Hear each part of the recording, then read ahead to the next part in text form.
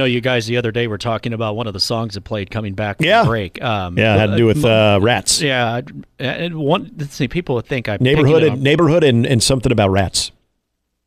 I remember correctly. Yeah, that reminds me of the fact that I believe you and I were talking more about that, and Gary was just sort of he was riding shotgun on that one. Well, he kept saying, "You guys don't know what hood rats are." You guys know what that is, right? And I really wanted to be like, dude, do you know where I went to school and grew up? Trust me, I know all about hood rats. All. They're not bad people. They can be great friends. And I grew up in the south side of Millard. Yeah, exactly. I know what's up. South side of San Antonio is like, look, Gary, trust me, I've known since about 1994. 6th grade, first dance, you're dancing to the Tootsie Roll, and you met several that night. This song's a little more clean. This is clean. Yeah. But my point is that they thought I picked that on purpose. So on the wall here, which I don't know if you can see. The wall of randomness? Yeah. So this, where I have the camera in the middle, that middle computer, yeah. There is a thing that has bumps. So we have different bumps. We have old school, we have power, we have regular bumps, and then we have stuff from the Gary Sharp show, the midday show that they had. And so just various, so if you press on it, it'll bring the next song. Now it shows you what song's coming up, but now if I pick a particular song, I'll do it off this computer over here, which is where the camera is, where the hand where your hand is.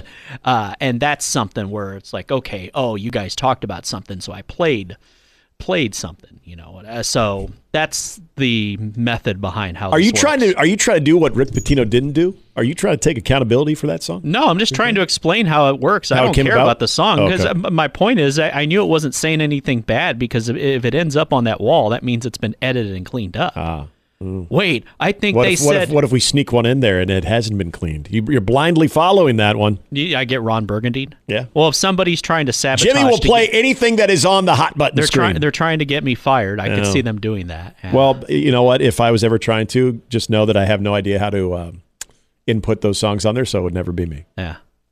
So I know it wouldn't be you. It's not me. But you like me, so there's a difference. As far as you know. Yeah, as far as I know. That list might be small. Yeah, you never know. I feel you. Of course I like it, Jimmy. I know, Nick. It's a good feeling going into when you got a 4-game series and you get that first victory.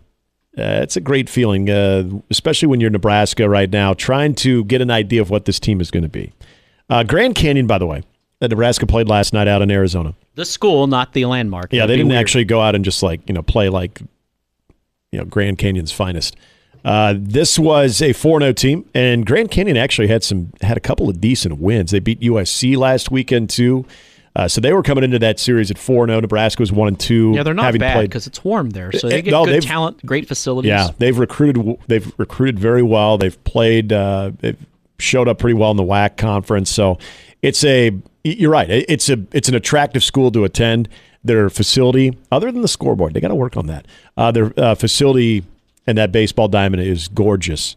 I was watching this game on ESPN Plus last night too, and this is as people know, I used to do Nebraska baseball with Greg Sharp and Ben McLaughlin, and they're two very good friends as well. So I try to listen as much as I can, and usually in non-conference play, there's not a lot of opportunity to watch, and I would always like to sync up everything where I could just turn the volume down on the ESPN Plus broadcast and just listen to those guys, but it's either way ahead or they're way below because of all the buffering and streaming services and what have you. So I didn't listen to the guys last night, but watching the game last night and listening to whoever was doing it for ESPN Plus, I honestly thought it was a golf event because they were like, and here's the pitch. And, it was almost like they were standing right behind the batters, so they didn't want to be loud because they're trying to be respectful to the players. Where it's 2-2 for the Braves. Okay, yes, it was. I mean, it made Skip Carey sound like. Be sure to stay tuned. Like Hawk Harrelson. Family. It did. It made him sound like it was Hawk Harrelson. Like they were just like. And here's Caden Brumbaugh. Caden Brumbaugh playing second base for Nebraska. And there's the first pitch. It's just, it wasn't like... Following our game tonight at Jack Murphy Stadium. I don't know what's going on. I'd love to know. Stars in action Jackson at 11:35. I've seen the ballpark. I've seen where the press box is. So they're far away from any activity on the field. I didn't understand that. Maybe they're just they might have just been a bashful crew. I couldn't even tell you like if they were really good or not because they were very, very, very subdued. This game is in their delivery. Yes, but you know who wasn't subdued? And that was our man Drew Christo. He did exactly what you needed. We set the over-under at 4 innings yesterday. If you could get 4 out of Drew Christo, you're going to be very happy with the start. How about 6? How about 1 earned run, 4 strikeouts? He did throw 86 pitches. You know, the best number out of that entire stat line, though, is the number 1, and that is not the earned runs. That is free passes. Drew Christo walked 1 batter in 6 innings of work in 86 pitches. That is the type of effort. That's the type of performance, again, against a decent team that you need to get out of Drew Christo. His velocity was good. He was elevating his fastball. That's a weapon, but you could tell, and maybe this is the Rob Childers effect, or maybe it's just kind of coming together, because I know this was part of the process with Jeff Christie when he was there working with Drew Christo as well, and that was being able to command the off speed, being able to get on the bump and approach a game like a college pitcher and not someone who was able to get by with a 90-plus fastball in high school. Drew Christo's a big dude. He's a competitor. There's so much to like about what he can do. It was just being able to sort of refine all of those little things that make you a very good high school pitcher to an even better college pitcher, because you have the complementary pitches. You know when and where to hit those spots. And with your fastball, anybody can hit a 90-plus mile-an-hour fastball in college baseball. Where are you locating that to? So there was so much to like with just his location, with his off-speed. He was keeping hitters guessing. He was scattering outs, too. It wasn't like he was getting that many swings and misses. But again, he was keeping the ball playable for his team. And Grand Canyon had a couple of early instances where they were able to get some good contact. Didn't rattle Drew Christo at all. All of a sudden, he didn't get erratic. He really kind of dialed in. So in a way, kind of overpowered a little bit there. Why that is such a huge development in just the 4th game of Nebraska's lengthy baseball schedule is because of the mid-game slates that they have.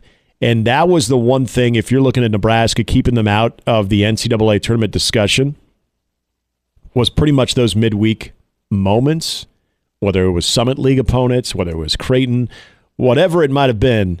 Nebraska in the midweek struggles was a major problem. And this is the Big Ten itself. This will be the last year, I think we'll say this, but the Big Ten you cannot count on to give you multiple teams to come out of there into the NCAA tournament. I think Iowa is a very good baseball team. Brecht is a stud. They've got some dudes there. Indiana, they recruit very well. Maryland, I think, will still be in the mix, even though they lost a lot of studs from that team they had a year ago. But you cannot always depend that your conference slate is going to give you those opportunities. So, you get a good victory last night against Grand Canyon, but you also have an opportunity to step out of conference in midweeks and be able to bolster that resume as much as you can. You know, depending on how K-State's going to be. They got KU this year, too. You get Creighton 3 times. You will have the occasional Summit League team. They get one against Omaha, but you get some of those Summit League teams that aren't going to necessarily do anything for your resume other than really hurt you. So if you're losing those games, it's going to look really, really bad. Drew Christo, if he is going to be in the weekend rotation or he's going to be a guy that is relied upon in midweeks, whatever the role might be, last night was huge. Because let's say he does continue the success that you saw from last night, because there were moments in that game where he had weekend rotation stuff. If he finds his way, and we'll see what Caleb Clark goes on Sunday in game 4 of this. He had a tough one last week. Now, albeit it was against a solid baseball team in Oklahoma.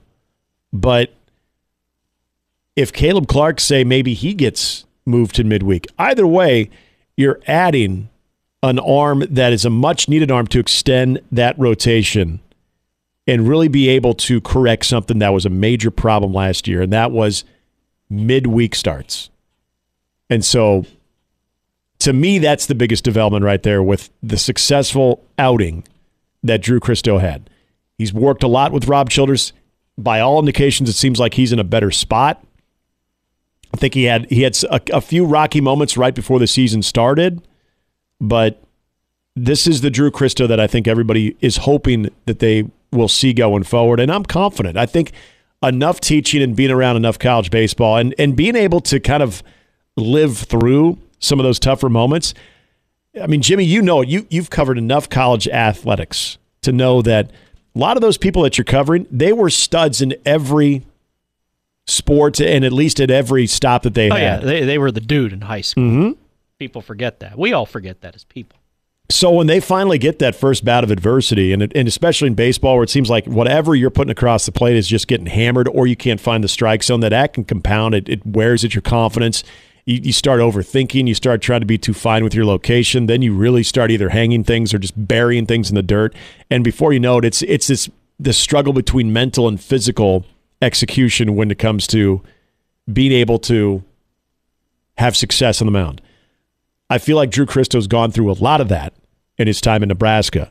But when you're 6'5", 235, and you've got a rifle for an arm, and you're able to take all of those bumps along the learning process and still be able to have the confidence, go out, deliver a good performance like last night. I know it was 6 innings. I know it was one game, but it was, I think, a very encouraging, more than just encouraging. I think it was a major, major development and a huge sign of good things to come for Drew Christo and what could come for this staff in this overall rotation. Because now you look at a lot of different arms. There's a lot of different people that can come in to the midweek scene, the midweek conversation, whether that is Drew or not, and you feel like you have a better plan in place. Like at one point last year, it was kind of throwing things on the wall and hopefully something would stick. Then it was, okay, are we going to whole staff this one, or are we going to roll out an actual starter? You just never knew. And I didn't envy the position that Jeff Christie was in and Will Bolt was in, because you just didn't get that execution from those guys.